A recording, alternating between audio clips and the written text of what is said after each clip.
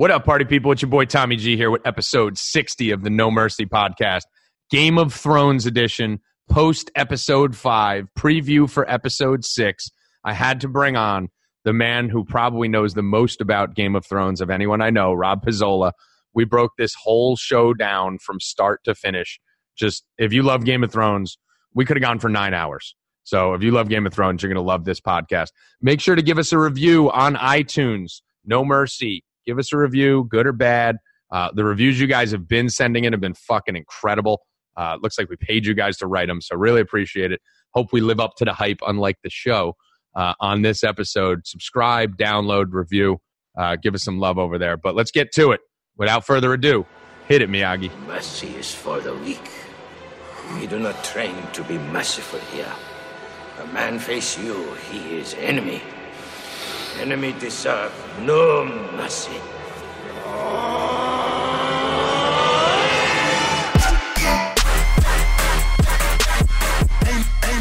What up? Let's get weird. It's your boy Tommy G here with the much-awaited Game of Thrones episode 5 recap and prediction show.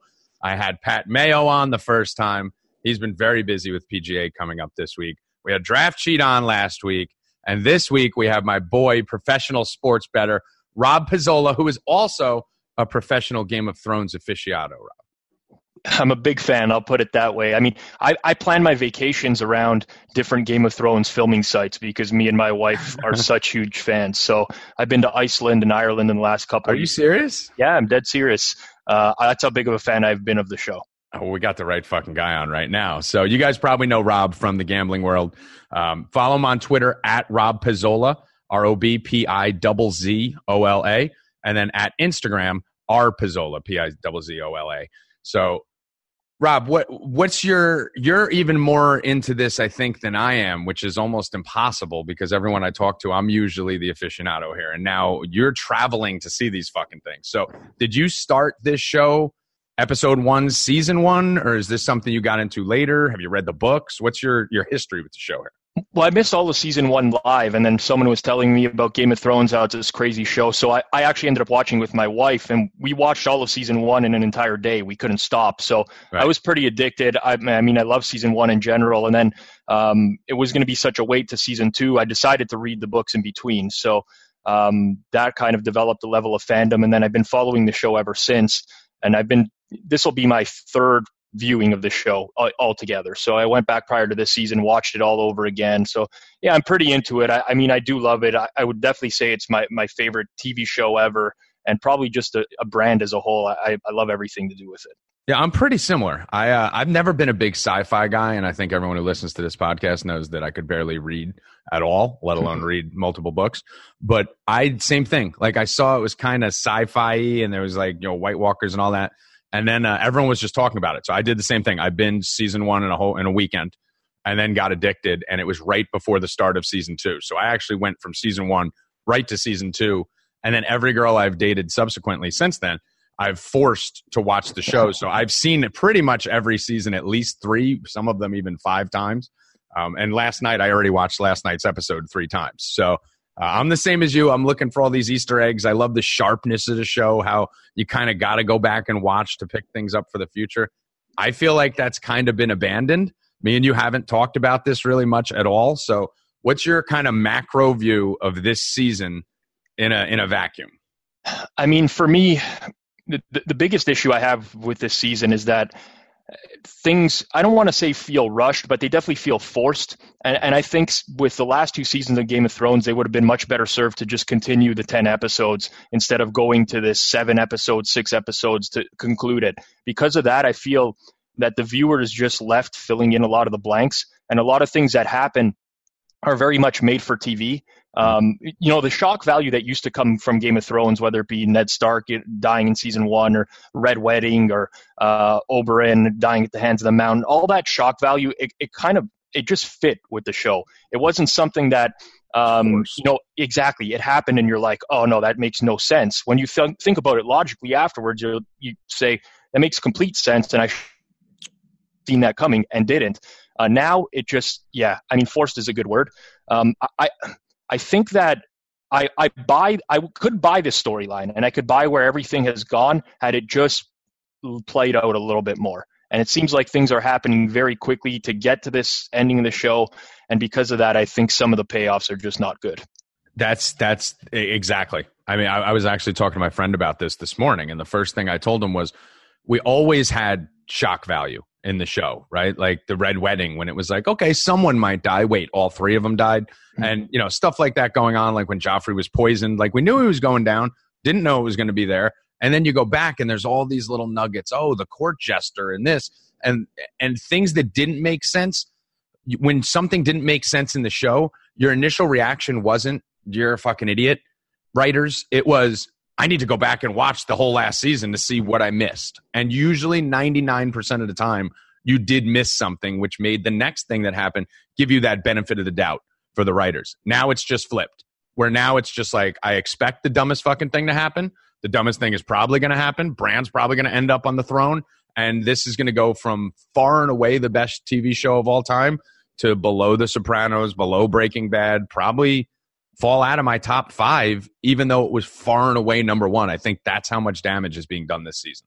Yeah, see, I'm not quite there. And admittedly, I am a huge Game of Thrones fanboy, so it's tough for me to get there just because I think the show was so good for so long that I don't view this season as terrible. I think I view it as poor relative to the peak of the show. This does not compare to season 3, season 4 Game of Thrones. It's just a completely different show now. The way things happen it's different. So relative to that, I'm disappointed.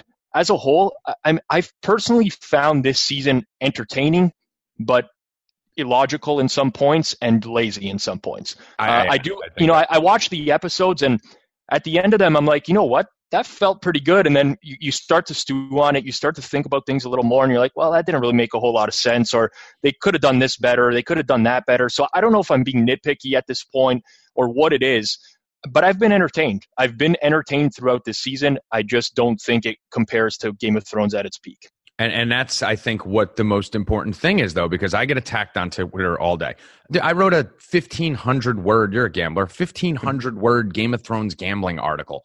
You know, I've turned my whole No Mercy podcast, which was sports and pop culture, into a Game of Thrones podcast. Like, people were coming at me saying, oh, you're just one of these millennials who just hates everything because it's cool to hate it. First of all, I'm 40. Second of all, I turned all my friends onto this show, so I did hold it to a higher standard. I hold it to a higher bar, which may not be fair in retrospect to every other show we're comparing it to, but I feel like there's full years of my life wasted.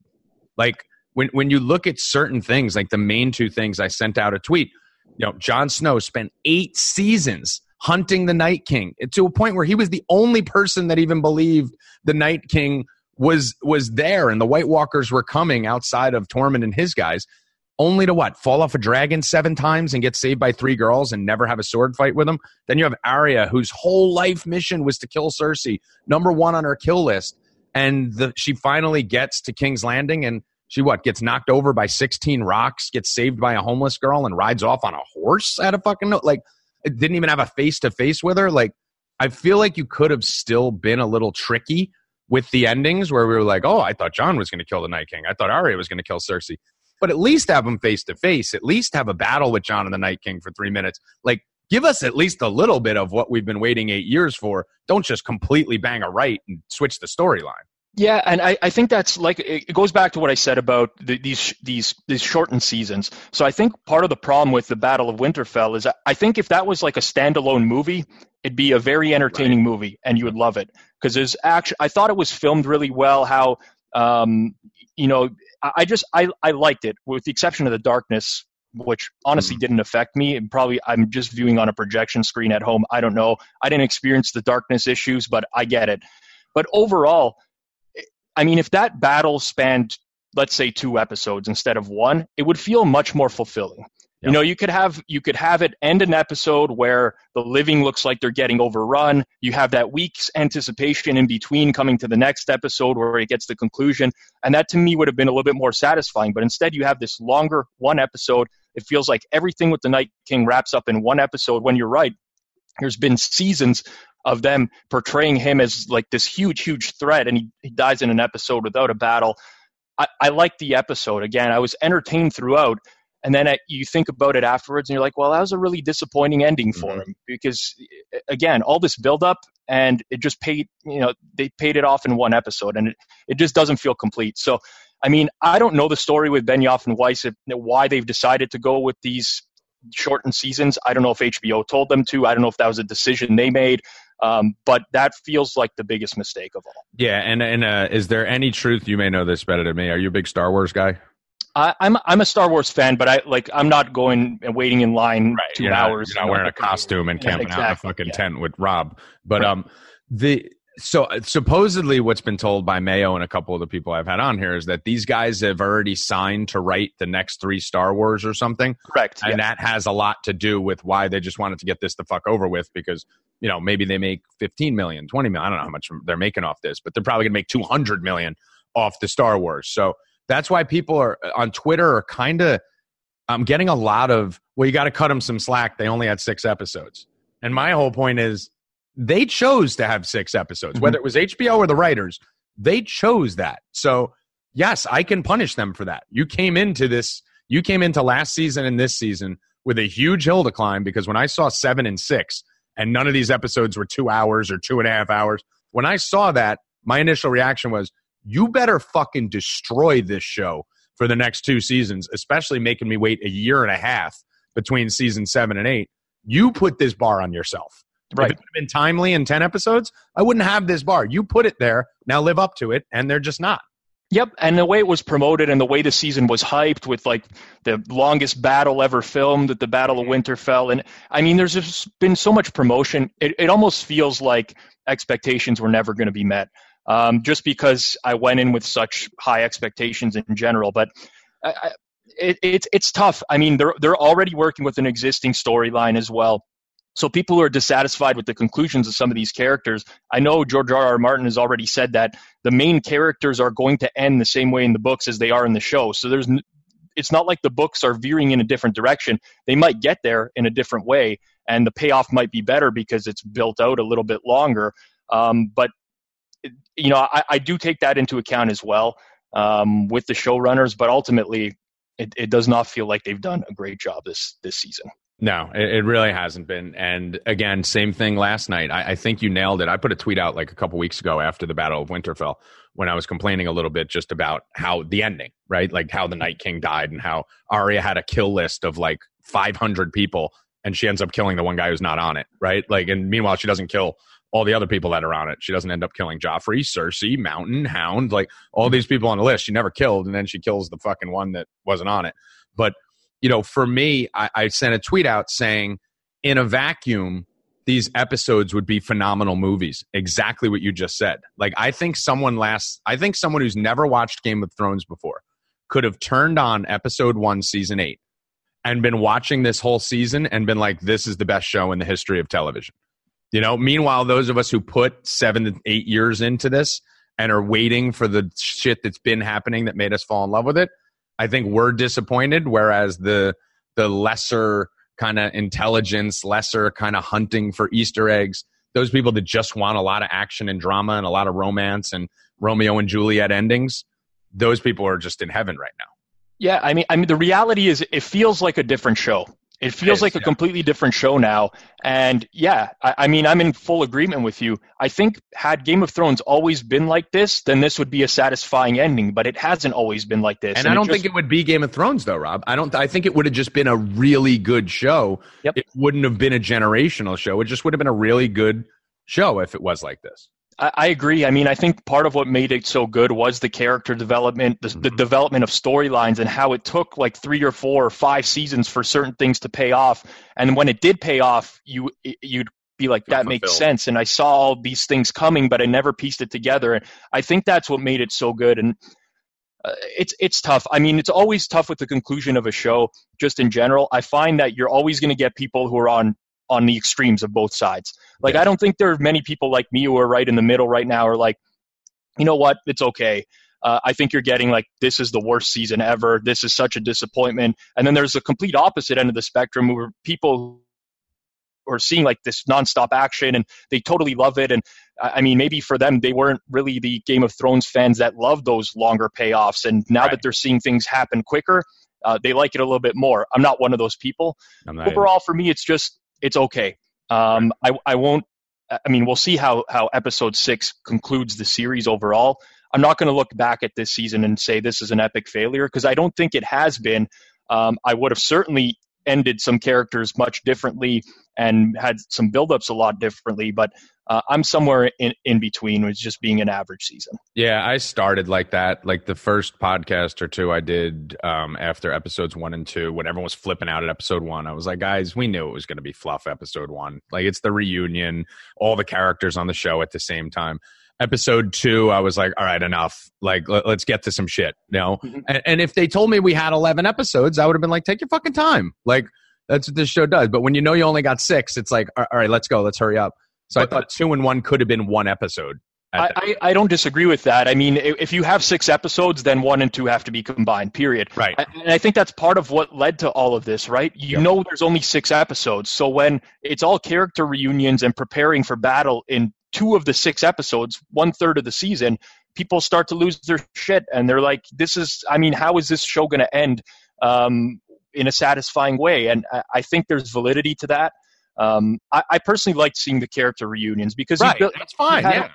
You know, I'm with that, but I completely agree with you. In a 6-episode season, I think you have to get things going a little bit earlier. And honestly, they could have used a lot more of that for the Battle of Winterfell, and at least making the Night King a little bit more formidable.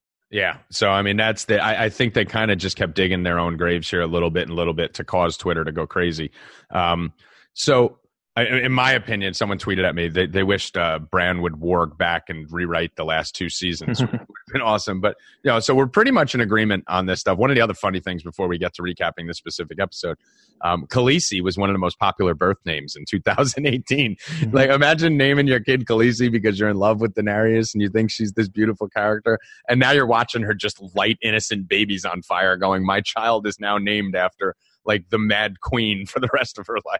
Right, and honestly, though, I think that's what's contributing to a lot of the hate as well. A lot of people are not happy with the way that Dany has. I mean, she's turned heel, basically, right? And I love that. That's one of the few things I think has been incredible. It just happened too fast, but I think that's been awesome. Exactly. So that's my exact point. I've always thought the most logical conclusion for Dany was the conclusion that they're going with now. And it's been there, Rob. It's been there throughout there's been flashes of her burning innocent people and having that short fuse numerous times when people are saying this came out of nowhere. This did not fucking come. Go back and watch the prior seasons. She's done shit like this a bunch of times on top of being a good person too. It's true, but what makes it different this episode is like the burning of innocent people, right? I mean, It's always that's where it kind of goes over the line, and it feels outside of her character right now. Like, I could totally see the turn, but it's happened in a couple episodes where, I mean, Jorah dies, Rhaegal dies, Missandei dies, and now, I mean, Jon Snow is like,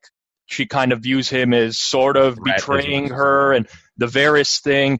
It's happened too quickly. Again, like, if this happened over the course of 4 or 5 episodes in a 10-episode season, it's way more believable. So, I mean, I'm kind of glad they're going to go with this Mad Queen ending. I just don't think it's been executed well. Yeah. So, I mean, basically this started off with the Varys scene, right? Like, I thought this episode, I would have liked to seen this in episode 1. Honestly, I said I would love to see in episode 1 come out the gate with something dope. Like, because we waited 18 months, like, give us our little payoff. I don't care if it's a murder, if it's a death, if it's something. Stick something at the beginning of episode 1 for 5-10 minutes. Come out the gate with a bang, like when the Arya Walter Frey moment. You know, I believe that started a season, did it not? I'm pretty sure it was either it was the first episode of a season or the last episode of a season. But like right at the beginning of the episode, right? Like It came out the gate with that. So I would have thought that would have been great for D&D to protect themselves. Come out with something dope in the first 5-10 minutes. Then you could take an hour and 20 minutes of reunion. Like, no one's going to care because we got our little fix and you started us on a high. This episode, they did that, Rob. I thought the beginning of this episode was great. They had Varys writing the letter, which was kind of similar to Ned Stark writing the letter when he was trying to explain that Joffrey shouldn't be on the throne, and Littlefinger played the Tyrion role. So I thought that was all really good. I thought lighting him on fire was good. I thought that first scene was actually pretty good this episode. I loved it. I mean, I thought it set the tone. Varys has always been a mysterious character for me, and it seems that, I mean, his motives have always been true, and you always wonder about that because they made him mysterious and what is his end game, but really he just wanted what's best for the realm, which I can buy because they've been going with that the whole time. I love the interaction with him and Tyrion before he dies, where Tyrion tells him that it was him. Yep. That let Dany know, and they share that moment. Goodbye, old friend. Like I thought that whole scene to me was great. The dragon coming in from the darkness behind. Awesome. It was really a really good scene. Cool. Really well done. Back on it, I mean, maybe the best scene of the episode. Yeah, that was maybe that best scene in a season. I thought the dragon approaching behind Dany, like, because you didn't see it, right? Like, kind of out of the darkness. Like, I thought that was the best moment I've seen all season.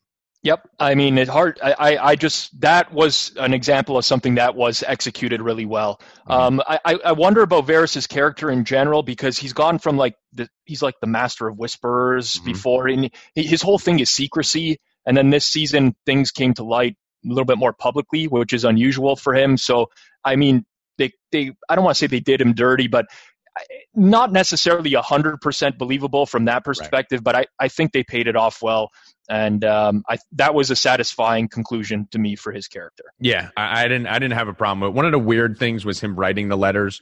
I would have liked to see those letters get out, kind of like what happened with Ned, right? And then you can have, I mean, again, this would probably take more episodes, and then you kind of have that letter floating around out there about Jon's birthright and Dany trying to kill everyone who knows, and this letter leaks in the hands of someone else type thing. But, I was fine with it. The beginning, I was fine with the Varys thing.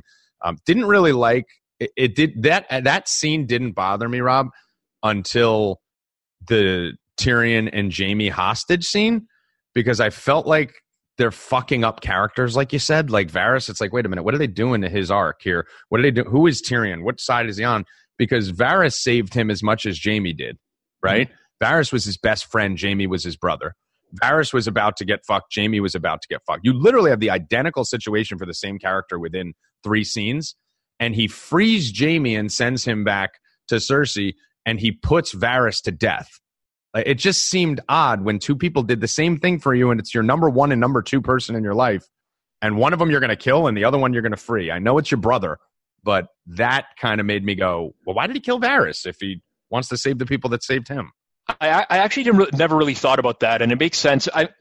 Tyrion has been a character that I think they've struggled with for 3 or 4 seasons now. I mean, his character is completely different now, and he does a lot more illogical things than he would have done earlier. And I mean, even Sansa alluded to it earlier this season, where I don't know if she called him the dumbest smart person or something along those lines, but which makes sense. I loved the Jaime and Tyrion scene. I'll be honest with you. It was a good scene. Yeah, I'm thinking about it now. We've talked about 2 extreme highlights for me of the episode, but that the acting in that scene, it was emotional for me because those are like 2 of my favorite characters in general. I love the way that they've kind of rebuilt Jaime, and we can talk about how his conclusion, how his character ended afterwards. But to me, that was a huge win for the episode. And I've always loved the interactions between Jaime and Tyrion, and I like how it comes full circle with how Jaime freed Tyrion earlier when he ended up killing his father, and then now Tyrion frees Jaime. I like that. To me, that was I get that it kind of is conflicting with the whole Varys thing, and I hadn't thought about that till now, and it doesn't make a whole lot of sense. That was the thing, right? It was like, I love the full circle on the Jaime thing, but shouldn't we have gone full circle on Varys too? Like, you could have had someone else find out that Varys was doing this, right? Like someone walk in or something. Like, it didn't have to be Tyrion.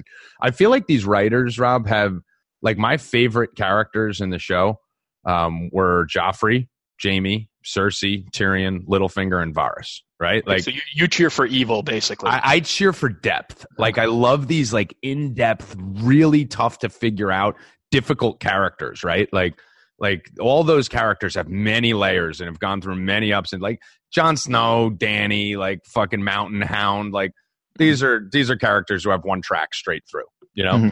But I feel like the writers have just, these characters are too in depth for the writers, so they just kind of fucking eliminated them. Like Littlefinger, like, let's make him dumb all of a sudden, get him out.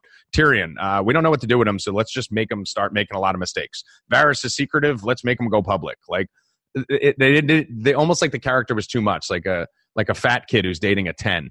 You know, like it's like, yeah, it's great. I mean, I get that. Like Littlefinger's conclusion was not satisfying whatsoever for a character that was as smart as he was, and I mean, that to me was a weak payoff, and how they made like Sansa and Arya kind of look like enemies throughout that season. Unbelievable. Yeah, that was.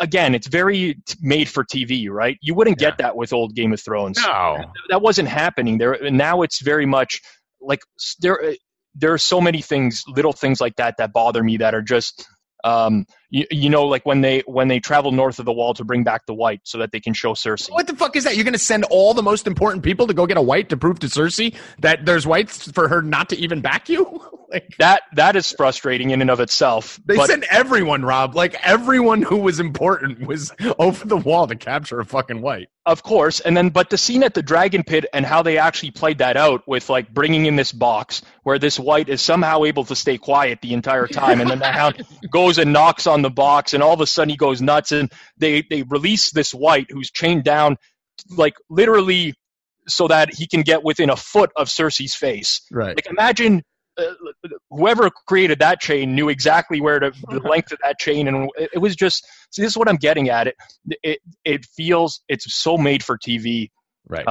To the point where you're like, it's just stupid at that point. Right. Like we didn't need that, and it makes. I get that. I've got that a lot this season as well. Like, I mean, Jamie gets freed by Tyrion. How the fuck does he get past all the guards that are out there? Hey, dude, Bronn walked in with a goddamn fucking crossbow last episode, passed everyone, knew where Tyrion and Jamie were, and just walked in the room with it, and then walked out with it. Like shit. Like people, and when I bitch about this shit on Twitter, Rob, you get it. Like, that's why I'm glad we're on this together, because you understand it. I can dispel dragons. I could dispel faceless men. I know I'm watching a quasi sci-fi show, so I'm okay dispelling belief. But don't make me dispel logic on plot. Like, plot is the easiest thing. You're going to have some plot armor. You're going to have a couple plot holes just to make the story fit. But, like, it shouldn't be every fucking scene where I'm like, every scene, like, how did Arya just fucking pop out through all these people, yet she can't escape a bunch of homeless people in a building? Like, it's got to just be consistent. That's all I want. And it's just gotten Hollywood, like you said. Yeah. I mean, that's the best way to put it, really. It can be frustrating at times. I mean, we have weeks in between to review this stuff and think about it. I mean, personally, what I really struggle with as well is the stuff that happens off camera, so to speak, like Missandei getting captured last episode, where it's just like, how did that happen? Like, we should not be left to fill in the gaps, right? I'm okay with certain things filling in gaps here and there, but it gets to the point of where it's, again, it just... You need to pay off. You need to understand. Dude, how about Arya and Sansa, who've been waiting 8 years to find out that Jon is a Targaryen, and it's a cliffhanger ending. He's like, I got something to tell you. Next scene. Like, I want to see that reaction. Like, you fucking teased us with whose baby is it? We know it's Jaime's, but Euron thinks it's his. Euron and Jaime are fucking battling. Like, why didn't that battle take place next to Cersei? And then they're both fighting over who the baby is. Like, have a conversation. Like, have that come up with Euron on the fucking ground saying, well, I fucked your sister and she's got my baby. And Jaime being like, it's my fucking baby. And then infuriates Euron. And like, just these are like, Rob, this is literally an extra minute, an extra 60 seconds in the script to show Arya and Sansa's reaction, to give Jon a 3-minute sword fight with the Night King. Like, these are little things you could have done to have Arya and Cersei be face-to-face at one point, or Dany and Cersei be face-to-face at one point. Just one look, one glare, maybe the dragon flies by and she just stares in and looks at her. Like, just these are 60 seconds, no CGI. Have Jon pet the fucking dog before the wolf, before Ghost goes up north. Like, these are such quick fixes, which basically take a hater like me, because I'm not on the extreme troll side, right? I'm just frustrated. Mm-hmm. It turns me into a fan telling everyone else to shut the fuck up. But when you leave those things out, it turns me into a troll. Yeah, I mean, I hate having to like be numb at the end of these episodes and kind of ignore those things, and it's hard to. I mean, we can go on. We can go on for we could do literally a 9-hour podcast on this. More than that, of just like like Tyrion walking up to the gates to negotiate with Cersei. And it's like, Cersei hates Tyrion. He's made this known over and over. They have a bunch of archers up there. She contracted someone to kill him. Well, I mean, I'm watching that episode live with the belief that he's going to die in that scene. And that's kind of what made my heart racing in that scene. But that was like never even considered. It was just, I thought that was, I should say, I thought that was very like quintessential Thrones. But again, it left you just questioning too much at the end of like, why did they do things this way? But yeah, I mean, there's just logic has been thrown out the window for a lot of these things. There have been some good payoffs. I won't say it's completely everything that's done is illogical, but certainly they could have done a better job with some of these things. Yeah, the Hound Arya is kind of the next kind of scenes after Varys, pretty much, right? Interesting that Arya just rolls up and goes, "I'm gonna fucking go kill the queen," and never does. Like again, like why even say that? Like why put that in? But I like all the Arya Hound in it. I'm sorry to cut you off there, Tommy. I mean, I think that's within her character. I mean, they've had her do that a lot. Yes, you don't get the payoff of her actually killing the queen, but it's not like comes out of nowhere. I've loved the Arya Hound love it. relationship throughout the entire series. It's one of the best. Overall, I'm not disappointed with the way that ended. They got like their thank you and goodbye moment with the look across. You can kind of feel the emotion there. I think that there could have been a better payoff there, but I'm not disappointed. I think that wrapped up well enough. Yeah, I was fine with it. She called him Sandor, which, any of us who watched the show a lot noticed that he wasn't the Hound anymore. Yeah, I was good with that. I mean, Arya's kill list, from what I can remember, is Cersei, Tywin, Tyrion, Mountain Hound, Joffrey, Red Woman, Beric, Walter Frey. I think the only one she killed out of that was Walter Frey. So little bit weird. So, I mean, you weren't really expecting her to necessarily kill Cersei because she hasn't come through with 95% of her list. But Arya and Hound is similar to Tyrion and Jaime. Like when those two are talking, I'm locked in. Like they can read the phone book and I want to see it. Here's the conclusion I wanted out of that. So we get Clegane Bowl, which awesome. We can talk about it. But I mean, it's very fan service. I don't think Clegane Bowl is going to happen in the books. Personally, I think it was done as a fan service moment. I'm glad we got it. I like the scene a lot.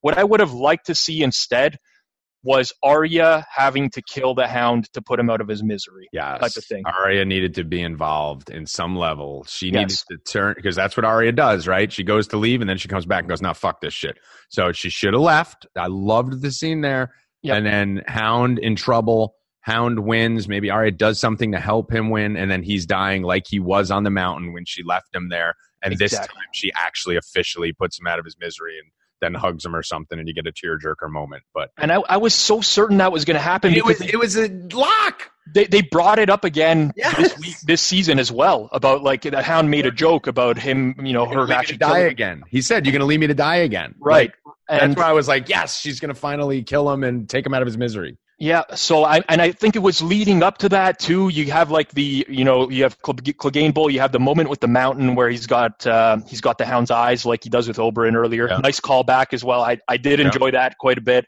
And then you get to the point where you're looking at the Hound and you're like, this guy's not gonna if he kills the mountain, he's not gonna survive this. Right, taking an absolute beating here, which would have been great to have him, maybe push the mountain over. Or through the bricks into the fire. That comes full circle as well with the whole storyline of how he was burned as a child and now he's repaying him. And then, just falling down, sitting down there to die. Arya comes back and sees him, puts him out of misery. I mean, that would have been a lot more satisfying to me than seeing Arya navigate through the city and just seeing the destruction and trying to save people and nothing really coming of that. I did enjoy those. I love the cinematography. I love the entertainment factor. I thought those were really cool scenes, but it just, the Hound's death could have been better than him just flying into fire. Yeah, and I mean, honestly, how many times have we seen, including this season, the Hound being in a war and freezing with fire around him? Right? Like there was no fire around them. The whole fucking city was on fire and they were fighting in the one spot in the city without fire. Mm-hmm. Like there should have been flames and we should have had that moment where the Hound panics again. Maybe the mountain fucking lights something to fucking freak him out. and then you see his hate for his brother overpower it, and he's fighting through the flames. Like something, not just falling into it later. Yep. So, and there was, as they were fighting, I love the choice of where they set up that fight with the staircase. That was happening. great. Yeah, and with Cersei walking by without him noticing, right? The mountain head smash, which is my favorite thing that he does. Yeah, I really like that scene altogether. But you see the dragon flying over them in the background, and that's where I kind of thought the fire thing was going to come in as well. Somehow that there was going to be some sort of fire around them. Ultimately, I can say that I'm satisfied with that, but it could have been better. Right. Yeah, that's the thing. I like the Hound laughing at one point. That scene was an A-. Like they didn't tie the loose ends, but again, like I said on the last podcast, if you're not going to tie a loose end up, and if you're going to make it a little unbelievable, at least make the scene entertaining as fuck, which they did. So I'll sacrifice plot and all that on occasion if you're going to crush the scene. Which they did. So right. And if we're talking about sacrificing plot, so this is an afterthought for me as well. But what makes it a little bit unbelievable is that the Mountain just all of a sudden forgets that he obeys Qyburn and Cersei. Like he's just so dead focused on. I kind of like that. I because it showed how like nothing was going to stop him killing. Like that was even more important than his orders. I will say, there's people that are trashing Qyburn's death. I loved it. Oh, it was great. Fuck him. Just toss him down. Like that was to me, again, it was surprising, but it fits. I thought it fit. I don't know what the problem with death, Rob. Yeah. That was a Game of Thrones death where you're just like, because you kind of wonder what the fuck is this dude still alive for? Like, how has he not died at some point? And just a quick smash. That was dope. That was much better than just killing the dragon immediately, who was a character we loved and wanted to be commercially important. Right. Because you killed him and then bang, more action right after it. So it was just like an appetizer for what was about to come. What about Dany? All of a sudden, like the Iron Fleet basically like shot 4 for 4 from 3 with spears, to kill the first dragon, and then shot like 0 for 65 in the next 2 episodes on every couldn't tell like.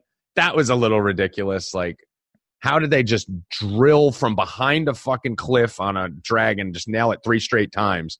And now all of a sudden, just Dany's just spinning circles around him, lighting him on fire, where it's like, couldn't you have done this last time? Well, this is where the lazy storytelling comes into play, right? Because if they have that scene where Rhaegal dies, but they just spend 2 more minutes having him fly around a little bit, burn a couple boats, and then get hit with a scorpion, then it makes it a little bit more believable, but he just gets like blindsided. First of all, Dany's in the air on a dragon. Like how they don't see the ships. Okay, the ships come out from behind a rock. Okay, whatever. So like then how? Did they have these scorpions already set up facing the other way? It didn't make a whole lot of sense. The cliff was only 20 feet high. Like, it wasn't a mountain. It was a little cliff. If they just make it tougher for Euron to kill Rhaegal first time around, it makes it a lot more believable that she can dodge with Drogon. Right.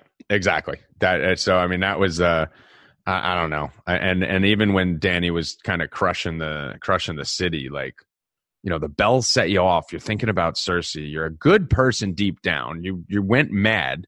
So we get that you're willing to sacrifice innocent people to go get Cersei, but to go like so mad that you're willing to focus on the innocent people and ignore Cersei is what bothered me. Like when she took off, I was figuring she's making a beeline for the Red Keep. Like she's going right at Cersei, and she probably won't get her right out the gate, but we're going to get that face to face. We're going to get a stare off. We're going to get something.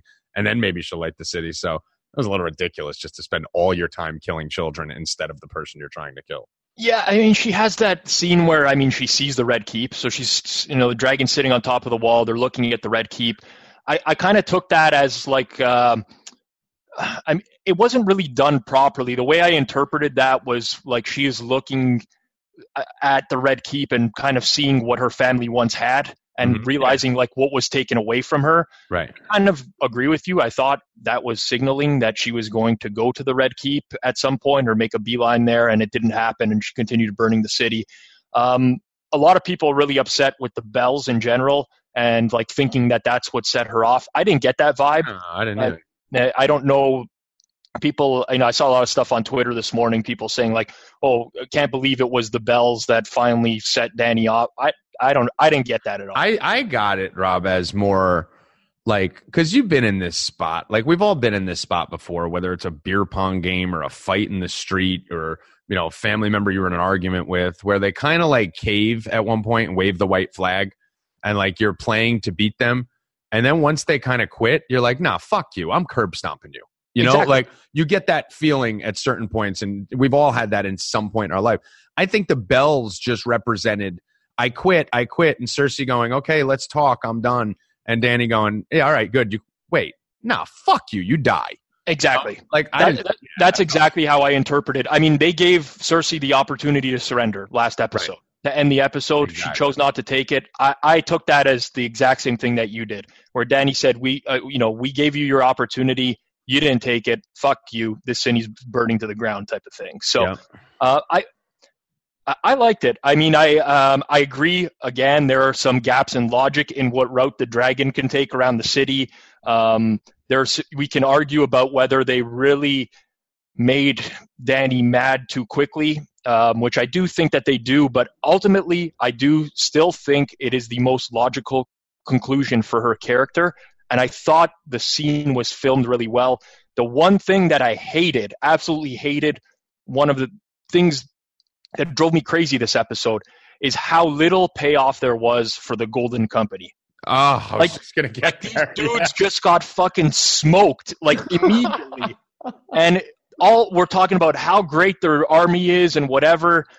And, I mean, maybe we should have known that when Cersei was upset about the elephants not coming with them. Did they kill a person, Rob? Did they kill a person? I don't think they killed a person, right? Like, they were sitting, the baddest army in the land, who, like, and everyone who wasn't paying attention, again, the dumb people are probably like, oh, they just ran through No, if you read the books, or if you did internet research, or if you paid attention to little Easter eggs in the show when they were trying to get the Gold Company, they're better than the Dothrakis. They're better than fucking the Unsullied.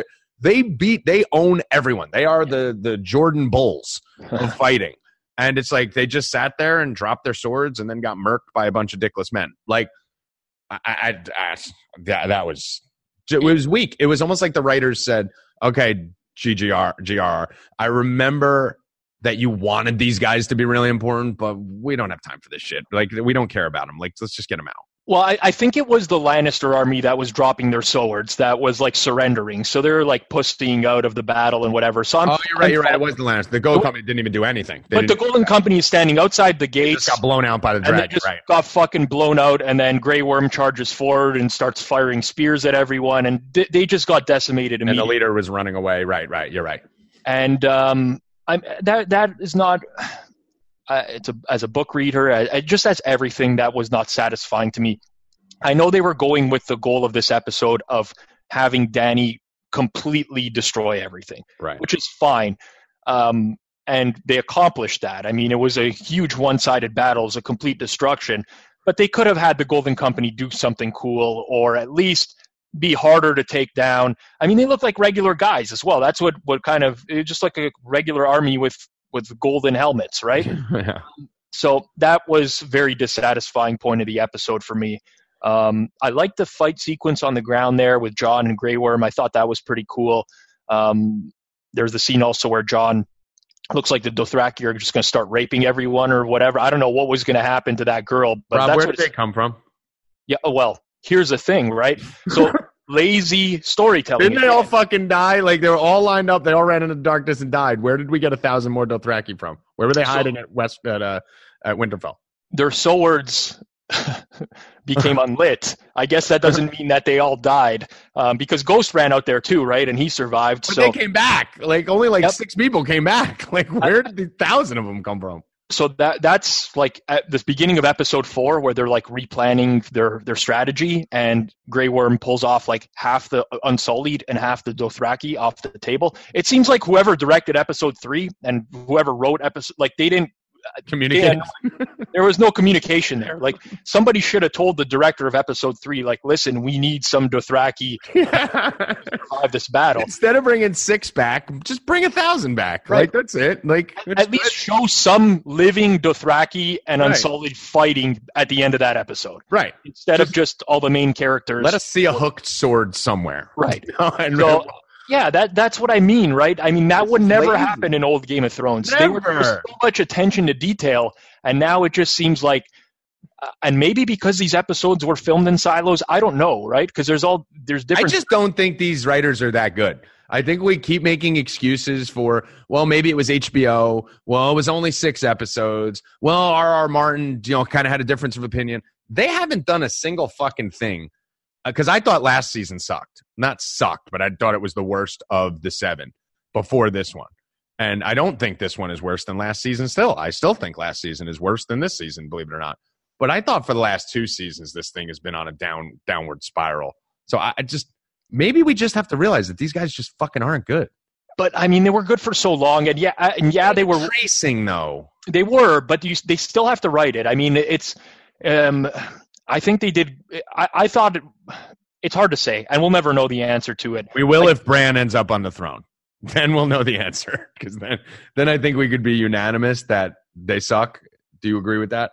Well, the thing is, but are they using their own ending, or are they using George R.R. Martin's ending? Because if that's how he wants to end it, then they just didn't do a good enough job. Bran as a whole has been a failure of a character. Let's just call it out for what it is. I mean, they've hyped him up for so much. He's still so mysterious. We know nothing about him. People are always wondering, like, why doesn't Bran look into the future to see if they're planning this or this and that? I mean, that they've touched on that. They've said enough times that he lives in the past and he's looking at it. So that's fine. I can buy that. But he's just too mysterious.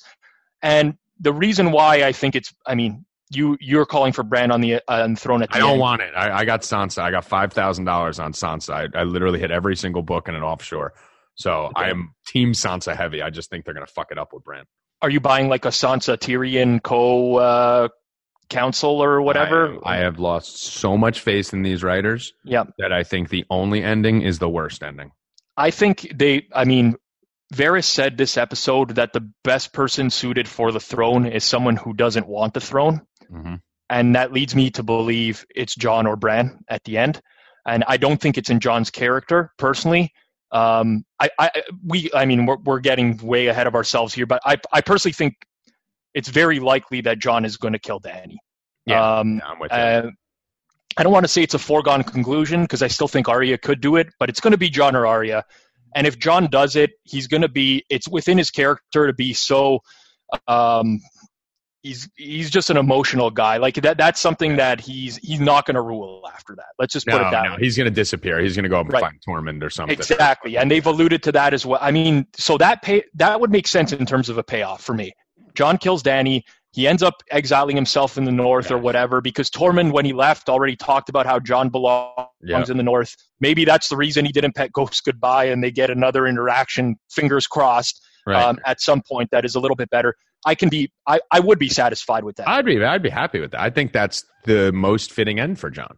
I think that would have been, because I think what they've done here, Rob, is the thing that's been pissing me off is that all the characters, and I'll say a couple of these people I give a shit about, but most of the secondary characters had perfectly tied up story arcs. Theon with the redemption story. Melisandre helps kill the White Walkers after all these years and then kills herself. Beric dies saving, Arya and, defending evil. Jorah dies at the side of Dany. Lyanna Mormont, has always wanted to be a little battler and she kills a fucking giant and dies. Brienne got knighted. Gendry is a lord. Like, the shitty characters, and I don't want to say shitty because some of them are good, but the secondary and tertiary characters all got their story arcs paid off. So now what if I tell you this, Tommy, though? The secondary characters is where the writers now have strayed from George R.R. Martin. Right. So that this is why I'm not 100% convinced it's just the writing that is shitty. I mean, there are elements of the writing that is shitty, don't get me wrong, but at the end of the day, when George R.R. Martin says the main characters in the show they're going to end the same way that I intended them to end in the books, that's where we're getting the shitty payoffs. It's not the secondary characters, because I agree with you. I think the rest of the characters have kind of either died. Maybe it's been a little bit anticlimactic, but logically makes sense what's happened to a lot of these other Do you characters. think it's possible that R.R. Martin, because he's been depressed, like he was talking about suicide at one point. Right. Do you think it's possible that R.R. Martin, because this is my game theory mind in me, that he's actually feeding them a bad ending and feeding them bad stuff on these main characters just so when he writes the book, he could do it differently and fucking flip the script? Because I also saw interviews with him saying how he was very disappointed in a lot of the endings to a lot of the characters because he didn't feel there was enough time to develop them. So like these situations that you're talking about, you know, the Night King dying at the hands of Arya. Okay, if you had 3 episodes of Jon battling him, you know, like I think here's the difference. I mean, the Night King is not a character in the books. Right, he's not in the book, right. He's not in the books, right? The Army of the Dead is in the books. There's Whites and White Walkers, but there is no Night King. Night King is well, there could be a Night King. We just haven't seen him in book 6 or 7. But that's where the show has taken a different turn on that. So yes, for me, they did a terrible job with the Night King. The writers themselves, Benioff and Weiss, whoever wrote the TV show, I think it was great that they included him as a character because you have like this one polarizing figure that they need to take down. But the payoff was shitty because it happened so quickly. That needed to be extended. I think maybe the Night King should have won a battle at some point. Didn't have to be necessarily at Winterfell, but killed someone more than Theon. Right. You know, who like has run away from charging at him at full speed. Like, and he did a fucking spin move on him. Like, right, I mean, come on, dude. Like Theon fucking ran away from his last 6 battles. That's going to be the Night King's big kill. Come on. So I mean, I just thought it was Cersei's death. I mean, first let's get to Jaime and Euron, and then we'll get to Cersei's death. So Jaime and Euron, again, fucking Jaime. How did Jaime get captured? Did we even see that? Did I miss that? All Danny said was that they captured him traveling south. Like what? Yeah. Like, come on. Yeah. I mean, just show a scene. You don't have time for that? Like, you needed the fucking... just on Jaime alone, you needed 15 minutes on a drinking game and him fucking Lady Brienne just to fucking hit it and quit it and leave her. Like, you needed 15 minutes on that, but you couldn't get us 5 on how he got caught? Yeah. Like, what the fuck do I need? The truth or dare game, and even the sex with Brienne. Like, he did it to leave her? Like, it was like, it didn't make sense. It was like Arya getting this special weapon built that you think is going to be to kill the Night King just to drop it in battle 5 minutes later. Like, just weird. Like, you're setting us up for things that, like, you're not fooling us. You're just looking dumb in some of these times. Like, you're leaving out great shit to fill fluff. I mean, the greatest disappointment for me with Game of Thrones in general is Jaime's character. Because I think they did such a good job with him for so long. I hated him when the show first started. They did such a good job of making you hate him, and then totally redeemed him. He kind of has like that rebirth when he takes that bath with Brienne, and he kind of passes out, and and he says he's not the Kingslayer anymore. His name's Jaime, and it's kind of like, I thought that was him like shedding the whole Kingslayer and leaving the past behind him, and now they've have him come full circle, which. In an episode. That's the thing. I can buy it. Again, I think Jaime's character ending like this is a reasonable explanation, but it had to be done better. It happened so quick. Like, it was such a quick trigger of him hearing that Cersei's in danger, and all of a sudden he's leaving the north, he's abandoning them, he's going south again, and he's just going to die with Cersei. And it just didn't seem believable to me. Just hired a hitman to kill him, Rob. I know. I mean... like, imagine this, dude. Like, that scene with them at the end, Rob, like, you can't pivot that quickly no matter how much trouble you're in. Like, you literally hired a hitman to go murder him an episode or 2 ago. You know, like, you just did that. So, Rob, if I hired a hitman to kill you, and me and you were gay lovers our whole life and lived together and incestual and brothers and everything, brothers, friends, and lovers, every combination that we can have, like, together. And then I hire a fucking hitman to kill you, right? Mm-hmm. And then all of a sudden, you decide you hear that I got in an accident on Route 17 in Jersey. You're going to go fucking risk your life to come get me and pull me out of a car to die with me? You're going to be like, fuck that dude. Like, it's just unbelievable. You wouldn't have hired a hitman to kill him, and then a second later when you see him, it's like, oh my God, I love you so much. Same thing with Tyrion. Like, it just doesn't add up.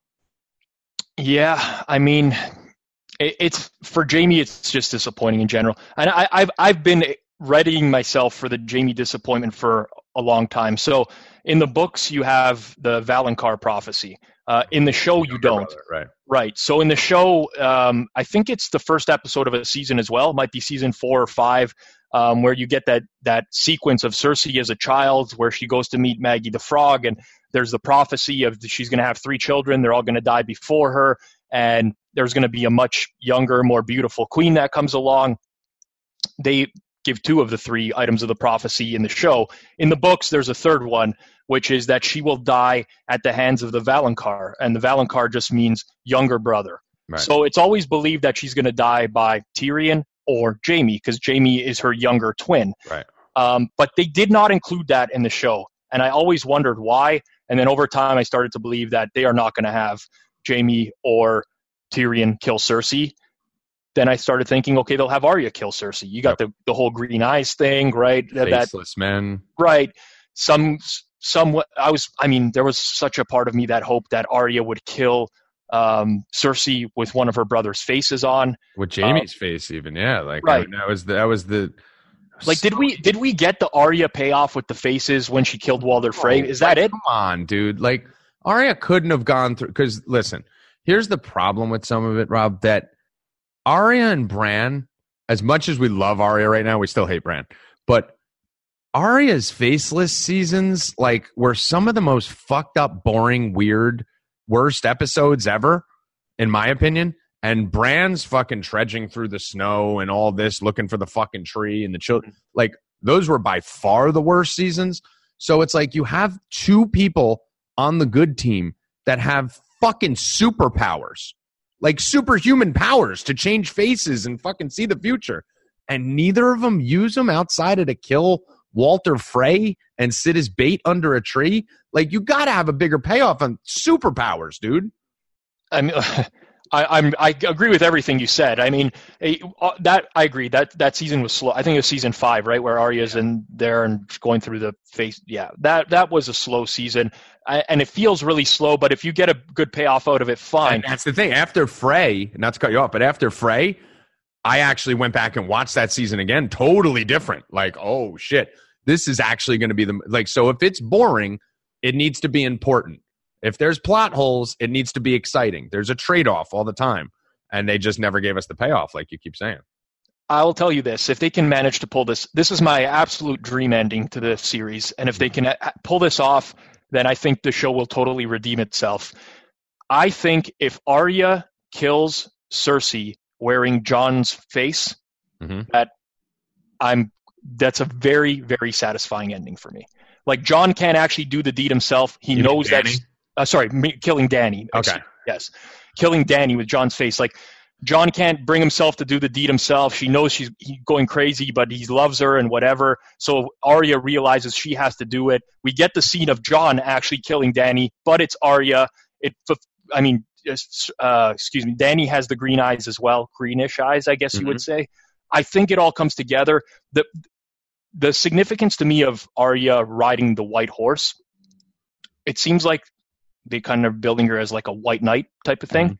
At least that's what I took from. I don't know what to take from that. I honestly have no idea. It makes sense, and you're going to end the second to last episode with it. Like that, you have to tie that up now. Like, that's the thing. Like, you're basically not tying up the loose ends we want tied up, and now you're opening more loose ends. So it's like, you better tie that fucking shit up, because if that was just you just wanted a random seed and it kind of looked like Lord of the Rings, I guess, like that, then that's even worse, you know? Right, and that's the thing with old Game of Thrones. I keep saying old and like new Game of Thrones, but the reality is there were no wasted scenes. No. Like seasons 1 to 4, everything was put in for a reason. Now, like, yeah, you get 15 minutes of drinking games and telling stories, and it's fine. I like the characters interacting, but these scenes could be used towards other things. And if Arya is just ending this and riding out on a horse just to show us the carnage, I think we understand the gravity of the carnage. We got the carnage. You spent 20 minutes on it. Like, exactly. It was a pretty destructive episode, so we got that. I do kind of like the idea of her being the White Knight, and I mean, it would fit with what they've done with those characters. So we'll see. Midway through this episode, I would have probably bet my entire bankroll that Jon was going to kill Dany by the end of this series. Now there's at least a doubt in my mind.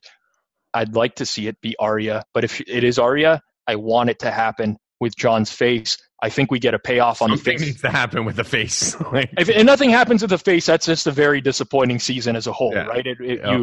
It's probably a season I'll skip through again on a rewatch because you don't get much out of that, right? Yeah. Except for Hardhome, which is maybe the best episode of the series. Right. The Hardhome was amazing. Yeah. But yeah, you're right. I mean, it's just you got to get some payoffs. And here's the thing. Melisandre said blue eyes, brown eyes, green eyes back in the day. You went back to it explicitly just a couple episodes ago. So you basically put yourself in a spot once Cersei dies that now if she doesn't kill Dany, it's like you just created another plot hole that you didn't need to bring us back to. Right. And basically just fucked yourself there, because if you would have left the Melisandre scene out, none of us would be thinking that she needs to kill Dany or needs to kill, because we would have probably forgot about it, most of us. The thing with the first Melisandre scene is she says it in that order, right? Brown eyes, blue eyes, green eyes. And then now when they bring it back around this season, they change it so blue eyes is at the end because it obviously has that powerful, right? Exactly. In the moment, it's much more powerful, and you realize what's going to happen at that point. But the green eyes, I mean, people will argue that Littlefinger had green eyes. I don't really get that from the show. I mean, he does kind of have green eyes, but that would be... That's stupid. Again, stupid. It's just... Don't open yourself up to it. I mean, Jaime got stabbed 5 times. Right. Literally everyone in the show. Like I've seen everyone on the show die from just being slashed on the side by a knife. He literally got gutted. Like you didn't need to gut him 5 times. You could have just had him get slit to make it more believable that he could still be alive. Gutted. If you're going to do that, right, if you're going to go through the process of having Euron, like, slash him up, gut him, he has to make his way to Cersei, like, dying. Right, and die in her arms, like... You did, exactly, dude. That's when I was like, yes, we're going to get it. We're going to get him dying, and then Cersei died. Like, he looked in great health when the brick fell on his head. Like, right. What was the whole point of that? Like, and how the fuck did he get back up there? The dude's got one hand. Arya, who's a trained fucking cold-blooded killer, can't even move 10 feet without getting her head cracked. And Jaime's going to come from the fucking ocean and make it all the way back in, like, seamlessly. Like, it seemed a little bit unbelievable. But yeah, that to me was an extremely disappointing scene. Euron, to me, in the books, is such a great character. And when they first brought him into the show, I thought there was so much potential for his character. And they basically just turned him into this stupid fucking dumb pirate thug who wants to fuck the queen. Like, yeah, like it really, I felt nothing when he died. First of all, him just like washing up on the shore around that rock, like at the exact same time. Coincidentally, yeah. Like that's the stuff, right? I mean, it can work on other shows. It doesn't work on Game of Thrones because of what we're used to, right? It's just, again, you want to do that in a superhero movie. You want to do that in fucking Iron Man, or you want to go do it. Fine. But that's not what this show is. That's why, like, people need to understand that you can't keep, and I'm not, but like people can't keep cutting them slack on situations like this, because you're basically, it's almost like, Rob, if you're in a relationship, right, and you've been dating a girl for 7 years, and she's been amazing. She cooks, she cleans, she takes care of you, she works hard, she's helped support the house, she's just the perfect girlfriend, like every aspect that you would want. And so she's literally probably even out of our league, right? Like she does too much and she's too pretty. And then all of a sudden she just lets herself go in year 8, like to just be like a normal good girlfriend. But you're going to look at her as a shit girlfriend because it's like, well, you set this bar. Right. And that's what's happening right now. Game of Thrones is still this is a very good season compared to any other show on TV. It's just not what we've had for 7 straight. And no, we're not going to cut it slack. You bring your girl a rose every Friday for 7 straight years. On that one time you don't, she's thinking you're fucking someone. Yep. Right? Like you set that bar. And you know what? I'm glad you said that, because I sound very negative the way I talk, and I'm generally a very pessimistic person in general. So I tend to focus on the negatives more than the positives. I always do, regardless of whether it's a TV show or anything. But I want to come back to that point you made because, and I talked about it off the top. Relative to other seasons of Game of Thrones, this is a poor season in relation to that. I still don't think it's bad TV. I actually think it's good TV. It is. And if I didn't have anything prior to this, I would probably love this season of Game of Thrones. Yep. I wouldn't view it in the same light as the best seasons, like season 3 and 4, but it's good TV. And you wouldn't be accustomed to everything coming together so perfectly, because that's what's happened in the past. Yep. Is the problem? It's everything's been brought together so perfectly, and now when it isn't, it angers you, and it angers me as well. So yeah, I mean, it does sound like I'm trashing it, but the reality is it's just what we've become accustomed to with this show. And to me, at its peak, Game of Thrones at its peak is better than any show I've ever watched at its peak, period. I mean, a perfect example with the NBA playoffs, right? Like, if you have a guy who's supposed to be the best player in the world, like even you look at Embiid, right? Like the Sixers lost the other day. Joel Embiid is supposed to be one of the most elite talents ever to walk into the NBA. He can shoot threes. He's big. He's agile. Like you get held to a higher standard when you keep choking and losing games at the end, whereas a regular player on the team, JJ Redick or someone like that isn't going to take any heat. But Embiid is held to a higher standard. Russell Westbrook is held to a higher standard. Game of Thrones is held to a higher standard. You can't want the accolades when you do everything perfectly and then not accept the criticism when you don't do everything perfectly. That's just part of the process of being in the spotlight and being far and away the best show in the history of television. Right. And another thing I found with this season in general, I think there have been a lot of people who just binged the entire series prior to this final season so that they could watch the final season with anyone else. I think those people are enjoying it. They love it. They are absolutely in love with this. Yep. Like to this, it's so satisfying and everything is so good. It's because we've waited like 8-9 years for these things to pay off. And now they're not happening in the manner that we expected, or we just don't feel like it's a proper conclusion for some of these characters. It's painful. Because you lived that life for so long, and wanting to see this all wrap up properly, and then there's the people who just they didn't live it through. I mean, they spent a month binge watching a show, and then they're catching up now, and they're all. I mean, I've definitely seen a correlation with that. Oh, a huge correlation, huge. Like, and here's I think part of the reason why with that too, Rob. It's that all the other seasons we always had like a year break. Right? Like it was always a torturous 11 months or 12 months or whatever it was, sometimes 14, until the show came back on. And you'd see all the fan theories because you're addicted to it. You're just fucking online. Like, what is going to happen? Are there any leaks? Is anyone finding anything out? And it was like a lot of times the show went a different direction than the leaks and the fan theories, right? Like they've actually done a fairly good job of that. Or even the book, when it was tracing the book, there was different things that didn't happen in the book. There was never any of them where you were like, oh, that was dog shit. It was always like, oh, okay, that was actually better than what I would have done or what I thought. The problem with this one is you've had 18 months off. Mm-hmm. All the fan theories have been out. We've all come up with our own conclusions. We've all rewatched the prior seasons. And it's like people are going, you're just mad because your predictions are wrong. I'm like, first of all, my bet sheet is pretty fucking accurate right now. I'm up a ton of money on it on my pre-show predictions. And I got Sansa plus 600 to sit on the throne. So I'm still live as fuck there too. So no, it's not that my predictions are wrong. It's that the thing they're doing, the end of Cersei, the end of Night King, the end of all these, are worse than every leak. Like every fan theory was better than what's happening. It's not that they're different, it's that they're worse. Yeah. And that's the thing. Like listen to us on this show. There won't be a single person who listens to this who doesn't agree with your theory of how the faceless man thing should end with Arya, who doesn't agree that, Cersei's death could have been done differently, that the dragon's coming out of like, it's not that they're different, it's that they're bad. Yep. I mean, like I was looking for certain things to pay off this season, just in general from rewatching previous seasons. I think we finally got the payoff of Dany's visions when she's in the House of the Undying. So you actually got the really good shot of the king of the dragon flying over King's Landing this episode, which was a callback to that. The shadow. The shadow, exactly. I remember that.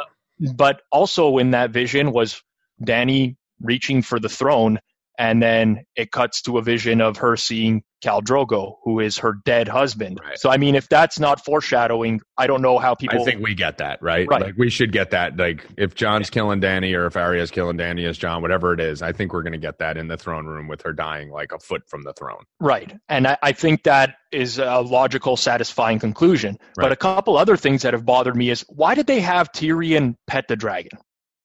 Like, why did they have him go... The dragons are chained up. He just goes down there. Like, You believe he's going to ride it at some point, right? right. But I mean, that's... they don't do a lot of stuff in the show just to throw you off. Usually exactly. there's things that have meaning. So I've always thought Tyrion was going to be a Targaryen in some capacity. Right.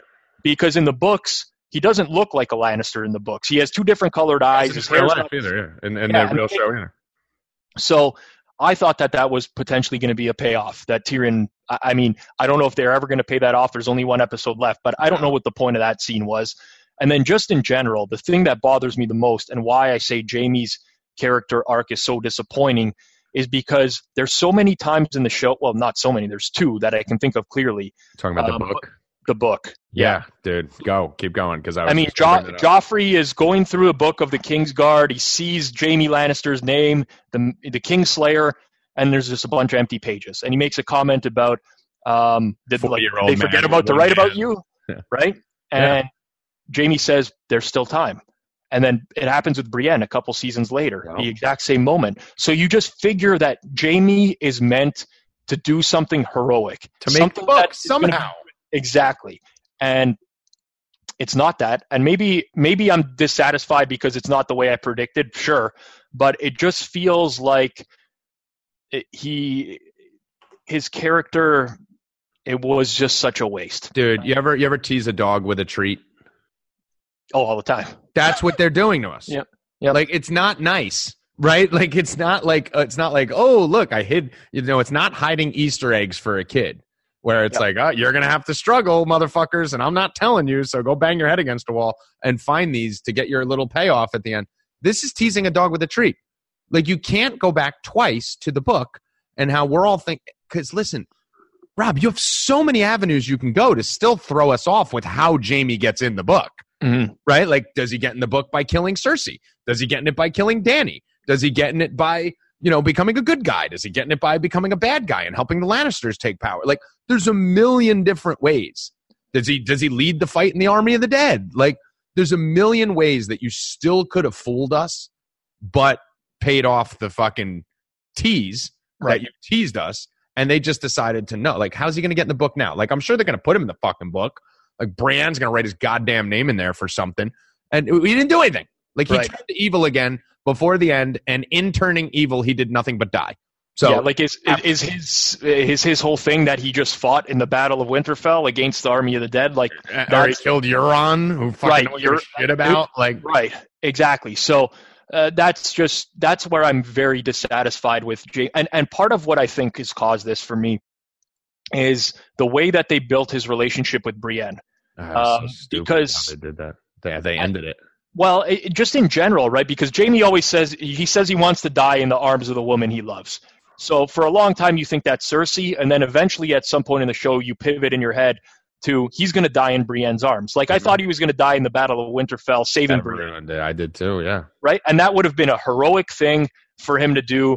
His name ends up in the book, like, for some sort of act of heroism, dies in the arms of the woman he loves. But, I mean, clearly he doesn't love Brienne. They just didn't do a good enough job of, I don't know.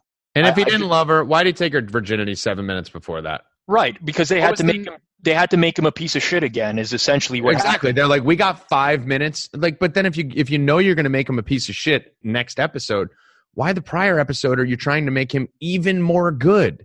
Stopping Tormund from going to Brienne. Like, we already believe he's good. You have us on team good. Like, he's been good for 2.5 seasons. Like, we're there already. You don't need to make him better before you make him shitty. Like, you should lead into shittiness. Right. Like, spend those 15 minutes giving us a sign. Wait, is Jaime getting shitty? Not just like, hey, surprise, Brienne, you know what? Go fuck yourself. I love Cersei. Like, right. So, again, I mean, even when he was still like a shitty Lannister, he was very honorable, right? There was still things about him that, like, you appreciated and liked, right? Yeah. Right. They made it be like he was he had honor, which was which he didn't have at the beginning of the series, which is, so yeah, that's my most frustrating part as a whole. And maybe I'm just frustrated because I look too deep into it. And maybe you're supposed to, Rob. That's right. They don't. And I know you're not gonna. You're probably just saying it, to be modest. But no, don't do that. This show was built for intellectual people. It really was. And I don't care what anyone says. I've made fun of many of my friends who watch this show. And after every episode, guess what they have to do? You probably have friends like this. We're both friends with MLB Model. He's a fucking moron. Well, yeah, that's an understatement. Yeah. I told him he's too fucking dumb to watch this show. Don't even bother, right? So we have friends that fucking will call us and be like, dude, what the fuck just happened there? Mm-hmm. Where me and you have to explain to them, right? Because we are the aficionados. We are the elite. We are the intelligent people who are analyzing the details and won't get on a phone for 3 hours because we got to watch the episode again. That's who this show has been built for. That's what this show has catered to. The dumb people are the ones calling us to figure out. My friends don't call me to find out what happened anymore. Right. They know, which shows me my dumb friends who just like fucking Fast and the Furious and Bang Bang Shoot 'em Up movies and cop movies. They're happy because they finally understand what's going on because it's so simplistic. Meanwhile, we're used to doing algebra and they're giving us basic math. Yep, and that's why you get such a divide on opinions on this season. And from a pure action standpoint, and again, we keep repeating this over and over, but these would make for great movies. They really would. They would. 2-hour movie episode 3, 2-hour movie episode 5. All you'd have to do is add 30 minutes of background before it started, and so that people know who the fuck Khaleesi is, who the fuck Danny, who the fuck Jon is, and you got 2 fantastic gladiator type movies, Braveheart type movies. I've always wondered too. The Night King dies so abruptly. And you don't really get. We do get his motivations, which are to erase the memories of the world and whatever. We get the literal motivations. We don't really know why. I wonder if because HBO has these spin-offs coming up of. Yeah, that's what it's going to be. Right, they're maybe intentionally not revealing a whole lot about this stuff, so. That plays into it as well when you have money involved and you need more seasons of other shows to do well. But just another one, Rob. Dude, we had a situation here where, because I was saying from the beginning, 8 to 10 people are going to survive the show, and I'm even more confident in that than ever right now. That you're going to see, you're going to see all the Starks, you're going to see Sam Tarly, Gilly. Where the fuck are they? First of all. Bronn, I don't know how he's going to circle back. Bronn is such a when Bronn, people love Bronn in general, right? When he first came on the show, he's just his character is a likable character. He's like Tormendy. But Bronn is not a book. He is a book character, but he has such insignificant little impact in the book that I'm actually shocked he's on the show, to be honest with you. But I think what has happened is people started to like him, so they started to write him in more. And they have no idea where to take this fucking character. They had no idea what to do with this guy. So how are they going to wrap up Bronn's character? There's no way this guy could serve on the council for a king or something like that. Just got to get Highgarden, I guess, because that's what he was promised. Yeah, so that means then that Tyrion has to survive at this point. I guess. Or else it's fucking all a waste, because why'd you even have the sit-down meeting? I think Tyrion does survive, because I think it's going to come down to when Dany dies next episode, right? Exactly. Tyrion's going to definitely be on trial, right? So it's just a matter of, can Jon get to Dany before Dany gets to Tyrion? Yes. I'm a 50-50 on Tyrion. I don't know. I am too. I'm not. I was 50-50 on the Hound last episode. I got almost everything right. I was 50-50 on the Hound, though. I was like, does he kill him and survive, or does Arya kill him? Oh, is he the Lord of Light? A couple other fucking things that have been floating around there. But Tyrion, I wouldn't put a bet on it, Robin. We're gambling, man. I wouldn't either. Again, you're 100% right. Depends on when Dany dies in the episode. I don't know how long the episode is, but it's probably around 80 minutes, I would guess. Hour 30, if I'm not. Okay, so 90 minutes. So there's probably an epilogue towards the end where they wrap up everything just to. So maybe Dany dies around the hour mark, but Tyrion could go anyway. He could be.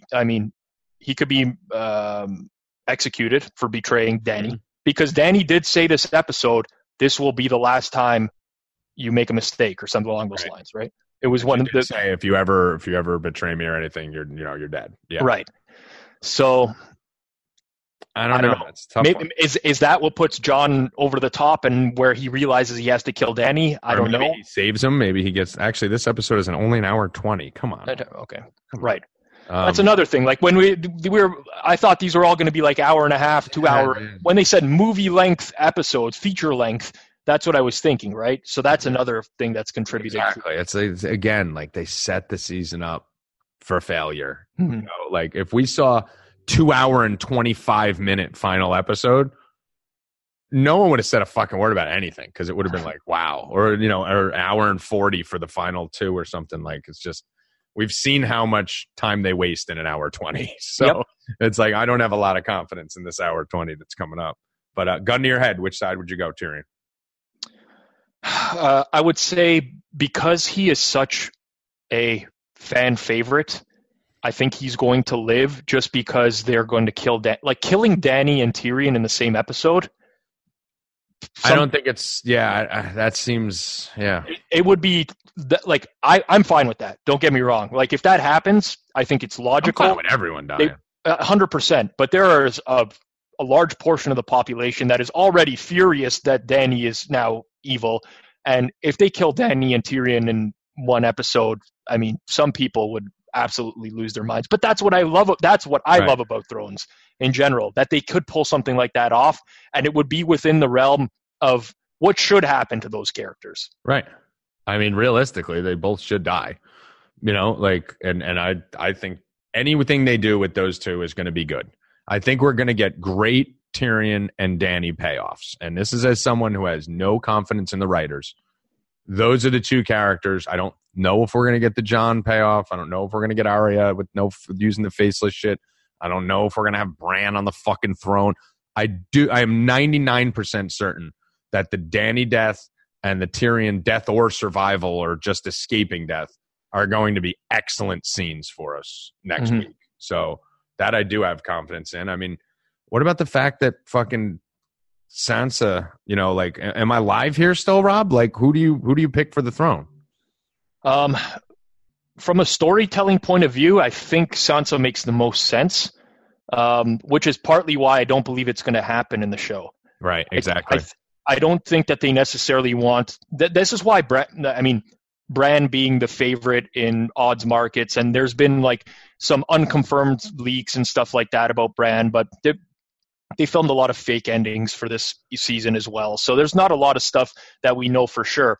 But Bran makes sense to me in the sense that it doesn't make a whole lot of sense. And that, you know what I'm saying? I think they want to conclude this in a way that isn't what everybody saw coming. Right. And that's the this is like with the leaks that have been going on and people talking about the leaks that have gone on.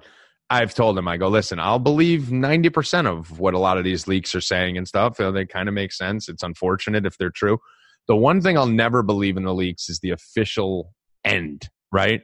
Because I feel like unless you're a fucking idiot, if you see Sansa moving up the fucking betting charts over the last summer, right? Like last year into this year, Sansa went from like plus 1,500 to like plus 200, by episode 2. Mm-hmm. It would make sense to just fucking get on Reddit, post a pretty accurate episode 4 and 5 leak as you, the producer, because most of the stuff's on there, and then throw off the ending. Because the bottom line is most people just remember the ending. Like when most people talk about The Sopranos, like tell me what the 3 episodes before it went to black was. I don't remember. I remember. You're right. I remember there was a couple. Leotardo got run over with the car. I don't remember. It's not crystal clear, right? Same thing with Lost, right? Like, remember I didn't watch it, but people were very pissed at the end. But tell me what happened 3 episodes before that. So maybe the same thing with this, the legacy of Game of Thrones. If they do have epic death for Dany, Bran ends up flashing back and going back and maybe changing time a little bit. And then they put Sansa on the throne and Jon goes up with Tormund and Arya, turns into a fucking wolf or who the fuck knows, rides off into the sunset.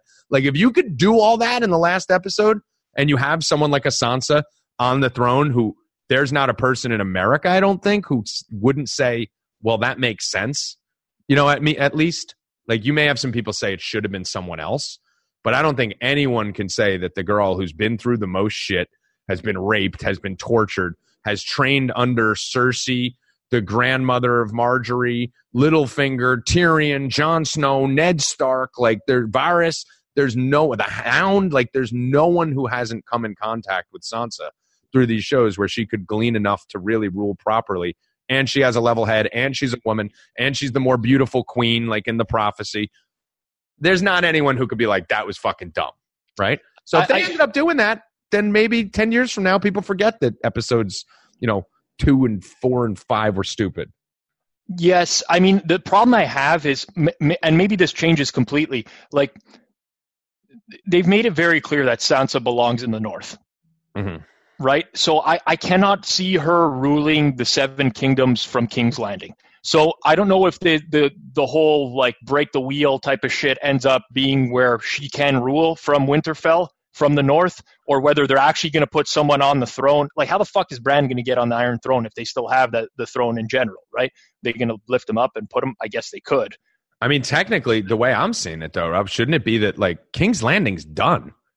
It's a dust pile. So wouldn't Winterfell now become the Mecca? Wouldn't that become, like, home base for the king or queen?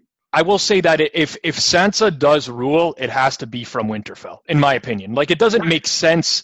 There's also, like, the scenario where the throne is just gone, right? I mean, like a ruler by committee type of thing. Right. People ruling different regions. And how the bookies would pay on that. Right. Yeah, they would probably just cancel all the bets at that point. I'm praying at that point. Because if I see that throne go down, which I did bet on in my bet pack, the throne gets burnt. If that goes down, I'm going to be shitting that I'm going to get fucked because they're going to try and charge me even if Sansa's the leader of a council. My biggest questions are Dany's dying. I think it's pretty... She's dead, right? Like it's 99%. I never want to say 100%, but it's very, very likely she's dying. So what's going to happen to Drogon? Yeah. Like, how are they going to tie that up? Like, is he going to just become Jon's dragon? Because Jon is the most likely person to kill her. So how is that going to work out? I don't know. Is that where we get some sort of reveal that Drogon likes Tyrion and Tyrion's a Targaryen? Like, that wouldn't make a whole lot of sense.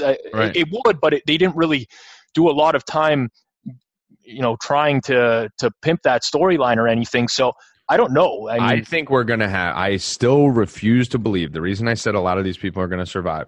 One of the things that's annoying me is they've been hinting at and putting babies in everybody. Like, Dany's pregnant with Jon's baby, and she's going to die before she gives birth? Like, Cersei was pregnant. Like, you had the perfect scenario. You had another Lannister baby. You had a Targaryen baby. And then with Arya and Gendry, she could be pregnant. You have another Stark Baratheon baby. Like, you have all the things in line for another spin-off show for the future of this, right? Like, all these kids of the same families growing up.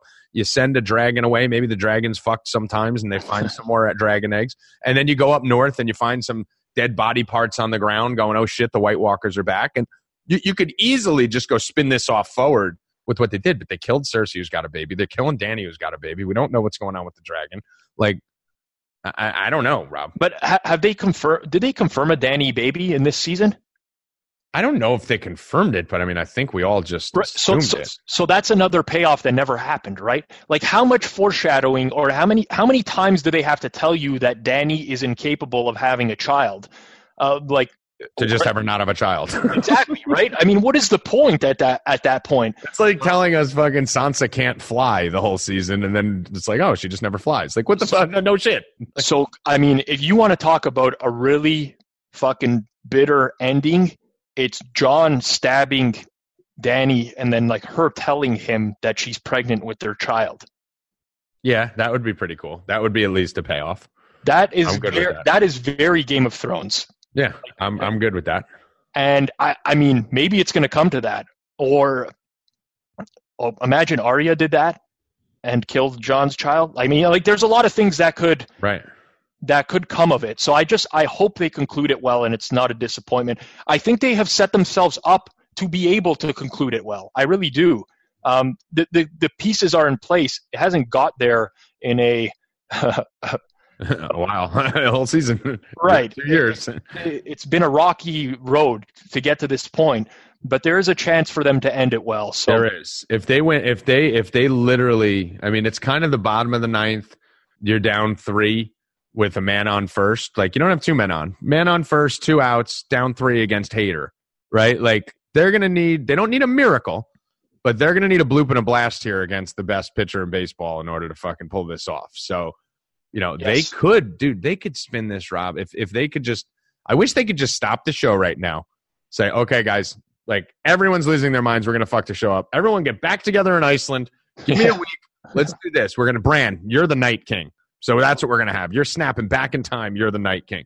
John, you're going to be coming in here. Arya, you're stealing his face. You're killing her. You're going to find out she's pregnant as she's dying in your arms. Now we have tension between you and Arya, and she just killed your son. You're going to do this. Sansa, you're going to get your ass on the throne, but it's going to be like, they could do it, but it's a fucking bloop and a blast off Hader in the bottom of the 9th with 2 outs. Yeah, I still think there will be a subset of the population that's going to hate the ending regardless. I think at this point, because you've had, in a lot of people's eyes, 5 episodes where, I mean, they're not a fan of it.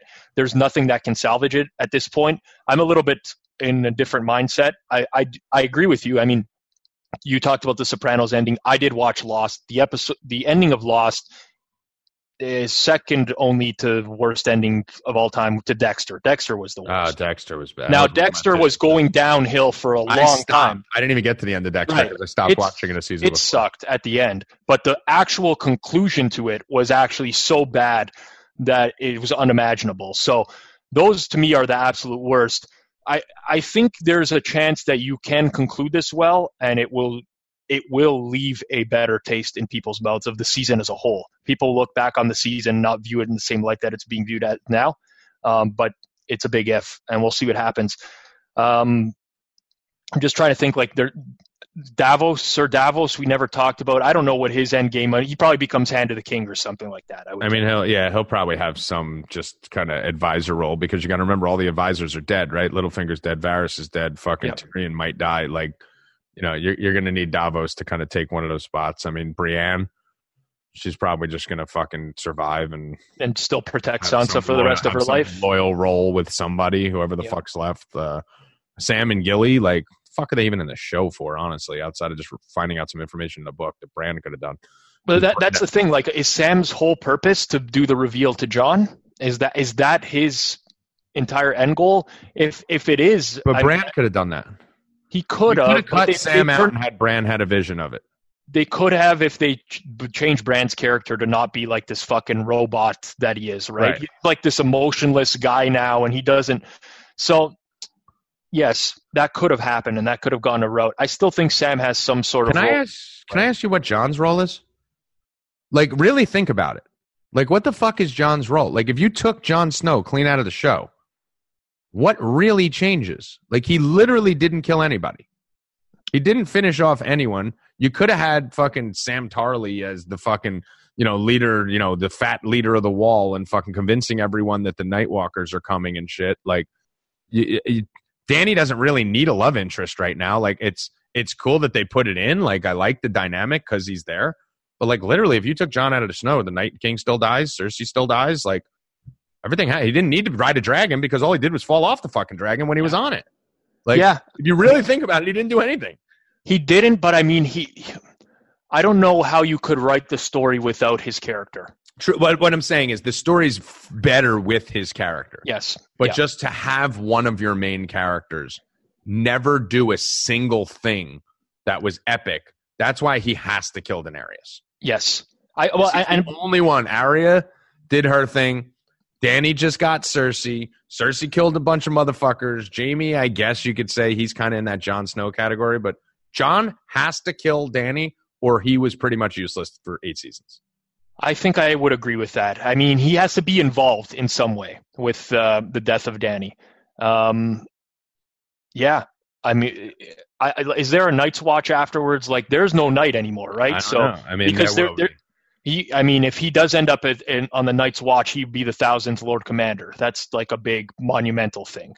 But what is the point? What are you watching for? Right. John, go out there and watch for things that are dead. Unless that's like the point of Bran, to tell him that this is like cyclical, it's not over, the Night King will return, or I don't know, right? It's still not enough. It's still not enough of a payoff. He's got to do something, dude. He's right now, he's Karl Malone. Right? Like he's Charles Barkley. He's Dan Marino. Like it's like he was the focal point of a generation, and he just fucking can't win a chip. Like he needs that ring. He's got to get a ring for something. But I don't know. So any other final predictions here before we get out of here, there, Rob? I'm just trying to think of anything else to talk about. Any other people we missed? I don't think so. I mean, I don't know what the last scene of the entire thing is going to be. I'm very curious to see how this plays out. There was always those rumors that the last scene was going to be George R.R. Martin, and it was going to be him writing the book, and he is supposed to be an older version of Sam. Okay, because I was going to say I have money on Sam Tarley plus 300 to say the final words. Right. So there was, I mean, these were rumored, and I'm not talking about rumored while they were filming this season. I'm talking about like 5-6 years ago. Yeah. That George R.R. Martin would be in the final season of Game of Thrones, and it would be written from his perspective. I don't love it. I don't hate it. I think it's kind of cool, actually, to be honest with you. But aside from that, I don't know what Sam's whole role. If it was just the reveal to Jon, fine. But they made him seem like he would play a bigger. There was a lot of boring scenes with Sam Tarley. Yeah. Like the problem is like Arya's incredible character. I think Arya's the one character that got better after the books ended, right? Like the writers basically adopted her, you know. But you know, a lot of her scenes were really fucking boring in the middle. We talked about a lot of Bran scenes are really fucking boring in the middle. A lot of Sam scenes really fucking boring. Every Gilly scene really fucking boring. Every Gendry scene really fucking boring. Brienne's scenes were kind of hit or miss. All these people are still alive. Like, don't tell me that all the people who survived this are going to be the people who you wasted fucking all these scenes on that were boring as fuck throughout most of the time. And they didn't do anything, didn't use their superpowers, Sam didn't use his knowledge, Gilly didn't do anything. Like, that's going to kind of suck if there's no payoff for a lot of the drab they put us through in the middle there with these guys. Yep, I agree with that. I don't know. I don't know what Sam's endgame is, but all I'm certain of is Dany is dying. That's yes. Like, yeah, if he does not die, it would be. What do you think? How do you think that would be? Let's say they heel turn. All the leaks were fucking dupes thrown out there. They filmed multiple endings. How would you feel if Dany ends up fucking tearing down the fucking house, kills Tyrion, takes everything out, has maybe battle with Jon, Dany ends up on a throne to end the show? I feel kind of fulfilled. Shocking. It depends on how it plays out. Like, a lot of it's going to depend on how it plays out. Right. Let's say they kill it. Let's say they do a great job with it. I'd be happy with that. Right. I'm happy with that ending. Yep. Yeah, I don't think, like I said, I don't think that there's a lot of room for them to completely fuck up this ending. I really don't. Bran is the only way in my mind. Bran ruling, it doesn't feel right. There's no doubt about it. But they've foreshadowed this a bit now with the Varys thing and how whoever the best ruler I want. It's still stupid. Oh, I agree, but I'm not saying. Yeah, the only way Bran rules is if everybody feels that he's fit to be the best ruler. Why would they think he's fit to be the best ruler? I don't know. There's nothing I've seen so far out of his character. He literally says, "I live in the past." Right. Like, he doesn't care about the present or the future. Like, he doesn't know who he is. He doesn't even go by the name Bran. He's basically no one. And he just said, I don't even want to lead fucking the North. So I get, like, Varys saying, the person who should rule is the one who doesn't want it. Mm-hmm. But you can't be a complete fucking mute. Like, come on. Like, it's ridiculous. Like, Tyrion, Sansa, even Jon, like, all right, they've all shown leadership skills, right? Like, because if Bran ends up on the throne, he's not leading anything. It's the council that's going to lead everything. So what the fuck's the point of even putting him on a throne? Yeah, I mean, what if there's I'm just trying to think of logical scenarios now where it makes, like, outside of catching everyone off guard. Or if there's like a Bran payoff where he warns them about Dany doing something in this episode that saves millions of, well, there's not even millions left, but saves the life of someone important, whether it be Jon or Tyrion or Sansa or something like that, where they think that he's fit to rule after that. Maybe I can, it's a stretch, but we'll see. What happened to some of these other territories? I think they'll be part of the end game. Like, they'll come into play, like Dorne. Like They Dorne. talked about Prince of Dorne. Like there's a new prince in Dorne. We haven't seen him. Like where did all these kingdoms go? Like I don't like. We haven't seen Robin Aaron in. Like Vale's still there, right? If presumably this kid is just growing up by himself over there, and I don't know what's happening with that guy. Vale. I mean, what happened to fucking Yara? Yeah. Like where'd she go? I would expect Yara is at least. I don't know I don't even know. I don't even know anymore. Like she went back to Pike, right? She said she's sailing back to Pike to rule the Iron Islands. Sure.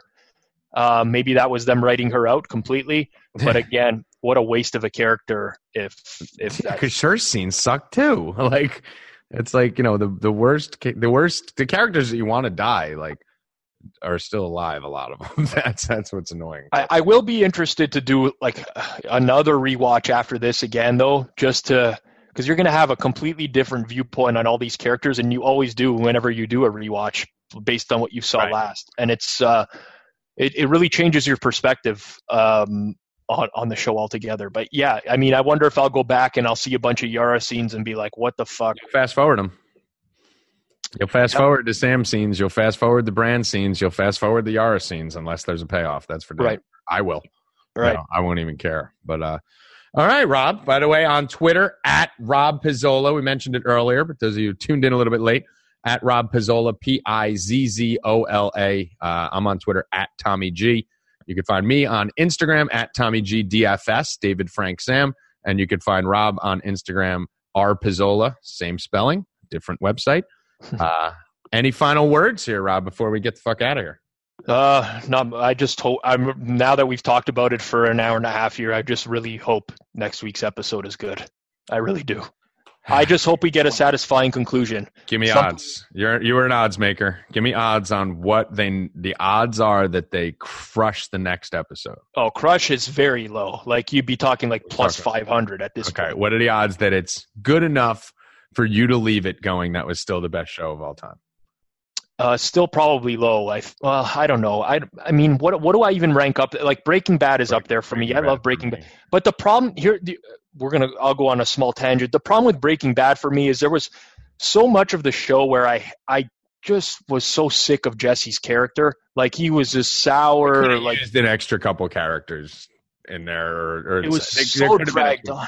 Right. Yeah, I was satisfied with the ending, and the show as a whole was very good. Like it's. For me, it's definitely right up there as one of the best ever. But I got to a point where he was talking, and I would just get so sick of actually listening. It was his character; it was too dragged on with the emotional state that he was in. So, but yeah, I mean, I love The Sopranos. It's up there. I didn't like the ending of The Sopranos, but I still love it as a show and call it one of the best ever. So, hopefully, Thrones can probably just at least put an ending together that's not terrible. And then the odds that they completely fuck it up if you were laying a line. Wow. I mean, Bran being favored. I'm saying it's minus 170 right now. And that's almost impossible because like to completely fuck this up is like, should be plus money with everything you have. Even after fucking up the 5 episodes, you still have all the best characters. You got everything in line for a Tyrion trial, a Dany betrayal. We get those two things, you really can't fuck it up too much, but I still got a minus 170 to butcher it. Well, ultimately, people are going to – they want a successful conclusion for Dan and Johnny, first and foremost. They're going to want a successful conclusion for Tyrion because he's such a huge character. Obviously, Arya and Sansa will be big as well, but I think the way that they've set up the final episode, you'll be most looking for a successful conclusion to those characters. Tyrion, Jon, Dany, maybe Arya as well. And then ultimately, it's how they decide who is going to rule that will leave either a satisfied taste or a bitter taste in people's mouths. And I don't know, but I would probably agree with you that I think it's more likely than not that they do a poor job of it. I mean, just the fact that we got an hour and 20 minutes for the Dany death and betrayal, the Tyrion trial, which should take 3 episodes, that alone, and then the whole wrapping up of who rules and the anointing of the council or the person on the throne, and then the tie-up of where everyone goes after that 20 minutes of fluff that ends every show. Like, I think we're going to be on microphones, whether it's on our Periscopes or Instagrams or No Mercies or whatever it is, using the word rushed many times again after next episode. I just don't see how it can be done. I almost feel like they should just open the last episode with like Tyrion pleading for his life. Right. Right out of the gates. Exactly. Like, let's just go straight to fucking business here. Skipped over 90% of the other shit. Like, just get to it. We know it's happening. We know he's on trial. Like, just go there. Yeah. Like, I mean, that's how I would open I think you have to capture people right away. I think that's kind of why I feel like episode 5 was more well received than other episodes. Would you agree with that or no? Yeah. Definitely. Yeah. So I think it's because I thought the Varys scene at the beginning really set the tone, and it got me into it, right? It got me excited about what was coming next, and then again, not satisfied with this Jaime Euron and the Jaime's death, but ultimately I was interested enough. I thought it was a above average episode, but I think they got to do that with season 6. It's got to start like fucking get right into it right away. Got to get into it right out the gate. Yeah. So I'm hoping they do too. Rob, thanks for coming on, brother. We'll have you on again soon. We'll probably, I think we need to do one, me, you, and MLB Model, probably a little gambling one or shit talking one. I need me and you to double team MLB Model and just beat the shit out of him for an hour and a half. Yeah, not a problem. I mean, when you're as low IQ as he is, it's not an issue, right? It's pretty simple, right? That'll be like we'll look like Danny tearing down King's Landing, right? But all right, Rob, appreciate you coming on, guys. Go give him a follow on Twitter at Rob Pizzola. I am Tommy G at Tommy G on Twitter. Thank you guys for tuning in. Hopefully, we're not let down by episode 6 of season 8. We will be on here. I think I'll be on with Pat Mayo and Tim Andercust for the final recap of the whole entire season next week. But for Pizzola, I am Tommy G. Good luck. Stay cashing, motherfuckers. Mercy is for the weak. We do not train to be merciful here. A man face you, he is enemy. Enemy deserve no mercy.